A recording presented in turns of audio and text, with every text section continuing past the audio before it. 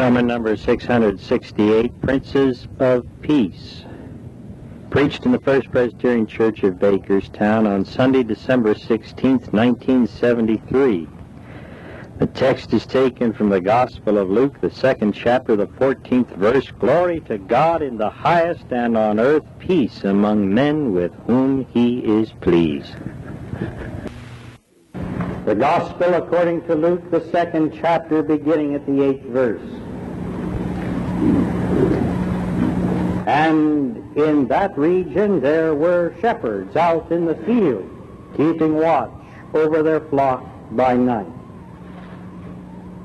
And an angel of the Lord appeared to them, and the glory of the Lord shone around them, and they were filled with fear.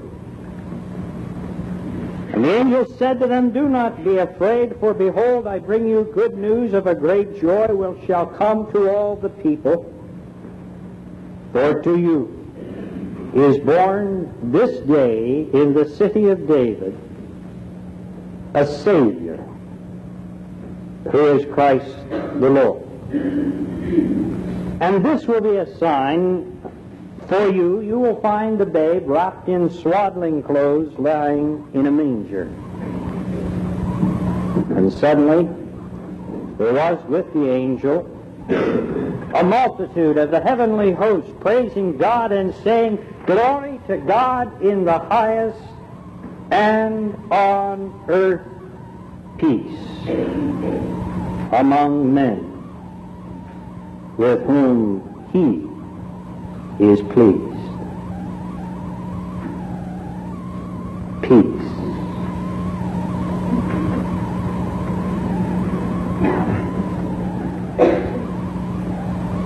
I wonder how many here this morning are earnest and sincere when they say that they would like to see today and forevermore peace on earth. If you are one, will you please raise your hand? How many would really like to see peace on earth? Just as I had hoped and knew, hands all over this great, massive congregation. But I won't ask you the second question that I would like to ask. And those of us who really want to see peace on earth, how many of us are willing to pay the price for peace? Now, I know some people don't know what I'm talking about when I say that, for there are people who do not know those things that make for peace.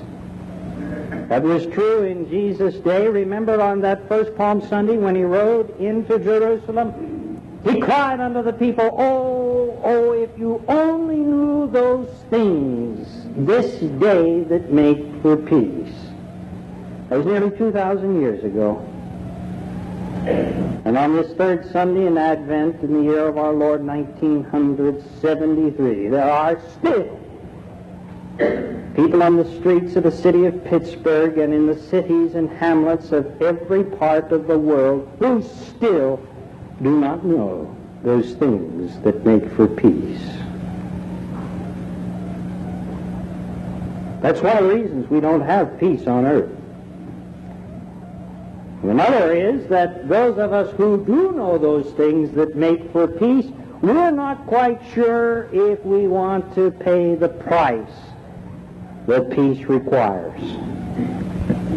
That's it in a nutshell, isn't it? Let's admit it. We're somewhat like Teddy Roosevelt, of whom it was said that he was for peace as long as it didn't interfere with the fighting. And that's exactly how some of us feel if we can have peace on our terms. Everybody wants peace, but not everybody wants to pay the price for peace. Hence, we do not have peace on earth today. You see, peace is very expensive. Oh, ever since that first Christmas, It has been freely given to anyone who has the courage to accept it, but it's terribly expensive to maintain. Peace is granted to us freely by God in Jesus Christ, but it costs to be in Jesus Christ. It costs us, I believe, some very expensive requirements. First of all, I believe for any of us to be able to have peace and to bring peace on earth, we must be consciously acknowledging, recognizing, and alert to that particular thing which prohibits peace in becoming a reality in life. And I mean what the Bible calls the sin that is in man. You know, that's what causes it. The unrest, the upheaval, the lack of peace, the sin that is in you and is in me. Now, that's not my idea. Anyone who knows his Bible accepts it as the Word of God and has studied under the power of the Holy Spirit the 3rd chapter of the book of Genesis knows that disharmony, which is just another word for the lack of peace, disharmony between God and man, man and himself, man and his fellow man, and man and God's good nature comes from guilt, or the sense of guilt that is in each one of us when knowingly we rebel against, revolt against, and defiantly disobey the will and the way of God. That's it. To put it another way, sin is basically when I think more of I and me than I do of God and thee. Sin is when I am so self-centered and selfish, I feel the whole world revolves around me. That's sin. And as long as sin is allowed to run rampant in your life and in mine, there will never be peace on earth. Never. Now, this is a human predicament. We've all sinned and come short of the glory of God. We all have this daily wrestle against principalities and against powers of sin. And unless we are conscious and continuously aware and realize and recognize this fact of life, then there's not much hope for peace in the world. But you see, we don't like to face that fact. No man does. And oh, the things that we do to try and divert attention from this basic problem, which none of us likes to admit, and all the way we try to divert attention to someone else, and we play that I'm not okay, you're okay game called let's blame everybody else. And we spend our time, you see, trying to blame the lack of peace on someone else. We find that not only in the Bible, but in today's newspaper. Look what we are doing as a nation. We are currently conducting investigations which seem to me breed only distrust and cynicism and question people's characters. You see, we're trying to put the blame for our national problems on our leadership. Be they responsible or be they not, we're part of the problem too, you know. Wherever we go, we hear people blaming each other. Husband blames wife, wife blames husband for the lack of peace in their lives. Children blame parents, parents blame children, pupils blame professors, professors blame pupils. In this particular day, it's consumer blames producer, and producer can't understand why the consumer is consumed so much. And have you noticed the latest problem in this recent energy crisis? One of the greatest frustration is, whom do we blame? Because we can't buy gasoline on Sunday, the blame goes not only to the man who pumps the gas, but to the Arabs clear in the Middle East. You see, we have to blame somebody to divert our attention from recognizing the real cause. And no place do you see this better exemplified than in those very popular telephone radio talk shows. Now there's an extravaganza if you ever want to see one. Whenever I listen to one of those, which is as seldom as possible,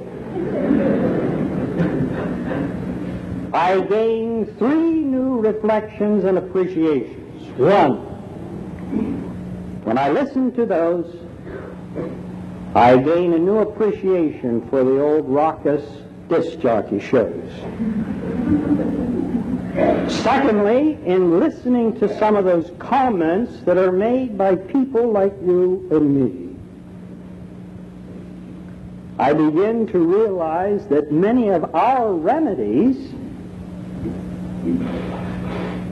for the solution of peace are not solutions at all, but merely symptoms of the lack of peace and unrest that is within us as individuals.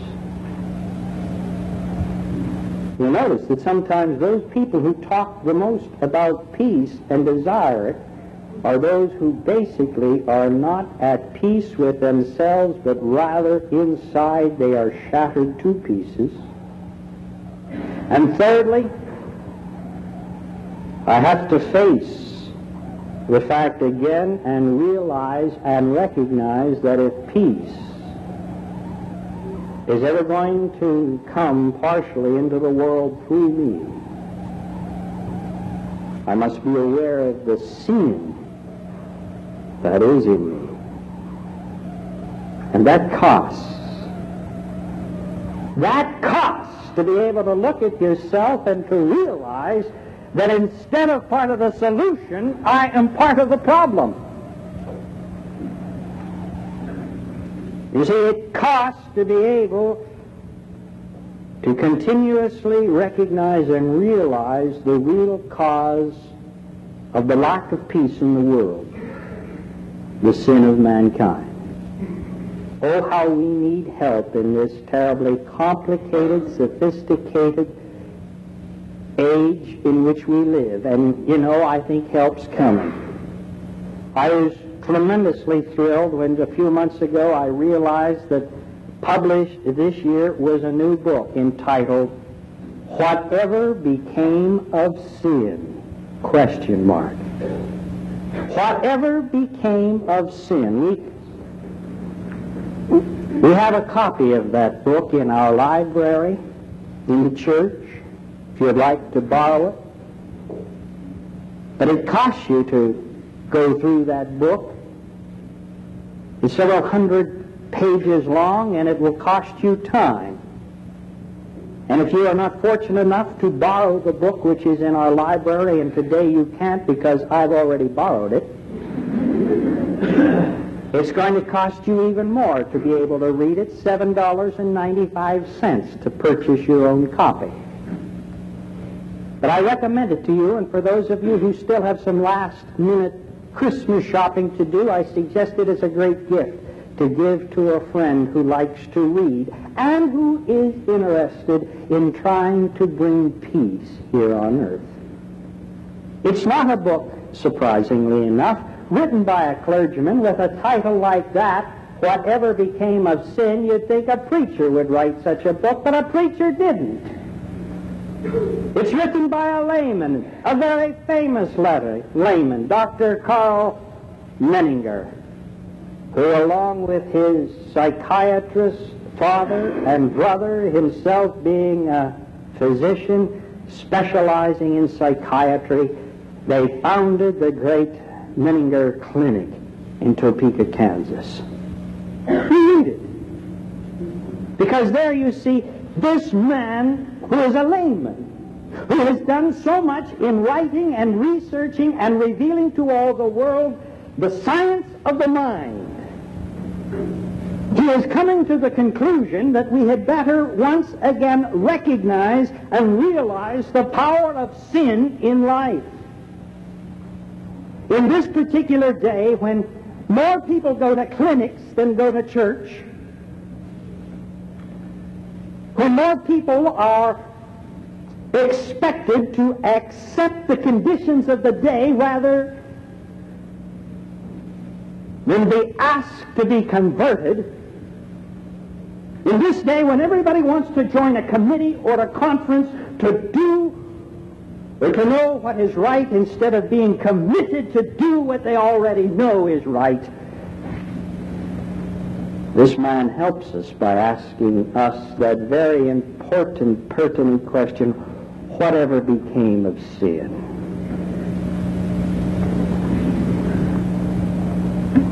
Unless we are willing to recognize and realize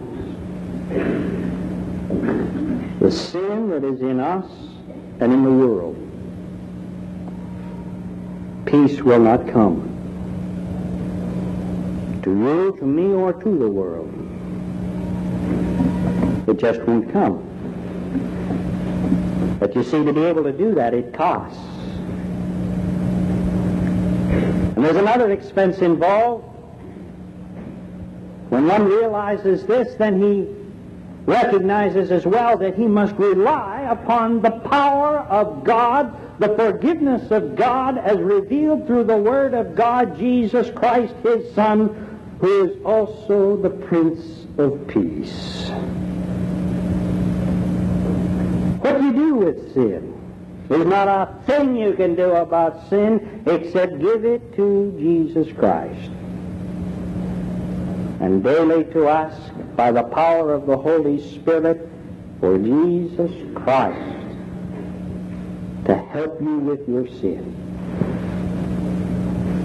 Jesus Christ is our peace, our only peace. And folks, don't blame me. I don't make the rules. I only try to explain them. I guess God could have, in some other way,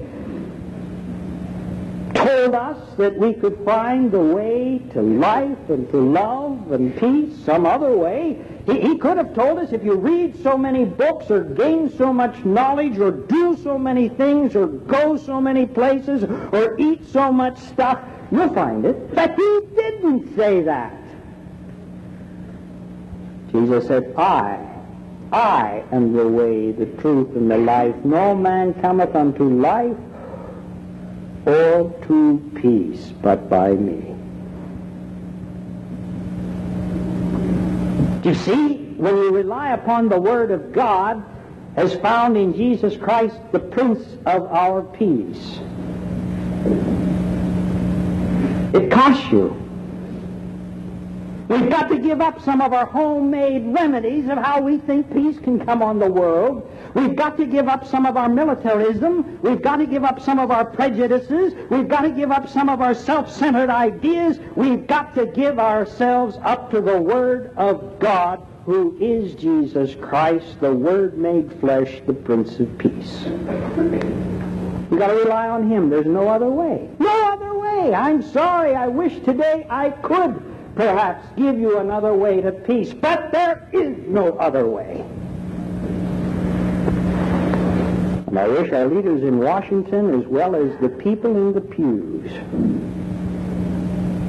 would begin to realize it, quit apologizing for it, and accept it. God has provided no other way for peace on earth except through Jesus Christ, the Prince of Peace. He had only one Son, and only the Son is the Prince of Peace. You see, it costs us, though, to rely on the Word of God. It means in life and in death. It means when we are in struggles. It means when we are the object of someone else's unrest and peacelessness, when we have to receive the blows of their particular hates and hostilities, we have nothing else to hang on to but the word of the Prince of Peace. It means when someone hates us, possibly because he hates himself,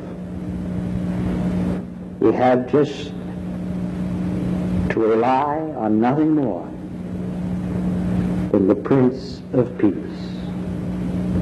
That costs you. It requires some of our self-centeredness, some of our hostility, some of our anger. That doesn't come cheaply. And then, of course, it costs us because it means we must be continuously, daily, each morning, realigning ourselves to the will and the way of God. Constantly. Not just once on a Sunday, but every day and sometimes every hour we must be constantly trying to seek the way of God. You see, the Revised Standard Version, that's why I read that particular version this morning, it said that the angels from on high, from the realm of glory with the great multitude, said, "Glory to God in the highest, and on earth peace among men with whom He is pleased." The idea here, you see, is peace comes to those with whom God is pleased. And how do you please God? Jesus says, if you seek first the kingdom of God and His righteousness, then all things shall be added unto you, which I interpret includes peace.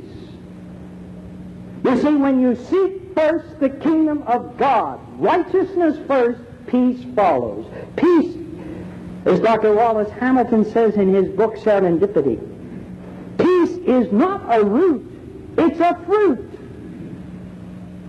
And when you seek righteousness, eventually you find peace, and what is more important, you become a peacemaker. And then you see, when you are a peacemaker, we're like Jesus Christ. For Christ said Himself, "Blessed are the peacemakers, for they are the sons of God." And though Jesus Christ came to earth on the first Christmas day nearly 2,000 years ago as the Prince of Peace, by the power of His Holy Spirit, you and I, we are the princes of peace at this Christmas season. Strange how God works. I've been planning this sermon for some time, and this week I received, among so many of my wonderful friends, a Christmas greeting. One from Benson and Helen Ruth Henderson. I know some of you people know them. And Helen wrote a poem which summarizes what I've been trying to say. She calls it a reflection of the heart. And with permission, I read it to you today. The important thing in life is not I, or me, or mine. The important thing, as always, is easy to define. The primary desire is peace on this earth. The achievement of this peace persists in being a perpetual curse. The answer is so simple, taught by Jesus long ago. The I, the me, the mine must definitely go. To achieve a plural answer for the sake of fellow man, we each one must devise a very definite personal plan. All picayune prejudice, dislikes, hates, and fears must be erased forever from our mental atmospheres. A self-imposed delving deep within the inner self must occupy our thoughts in order to be of help. In achieving this supreme goal within and without, we must go with love for everyone, everything around, about. I ask in all sincerity within this small group today to now begin this practice of a change of self-way. Once again, hold hands with your neighbor. Once again, kneel down to pray. Ask eternally for guidance to follow this narrow way. It is never easy, it was never meant to be, but to bring about a lasting peace, it's up to you and me. Go with love and peace, for we are the princes of peace today.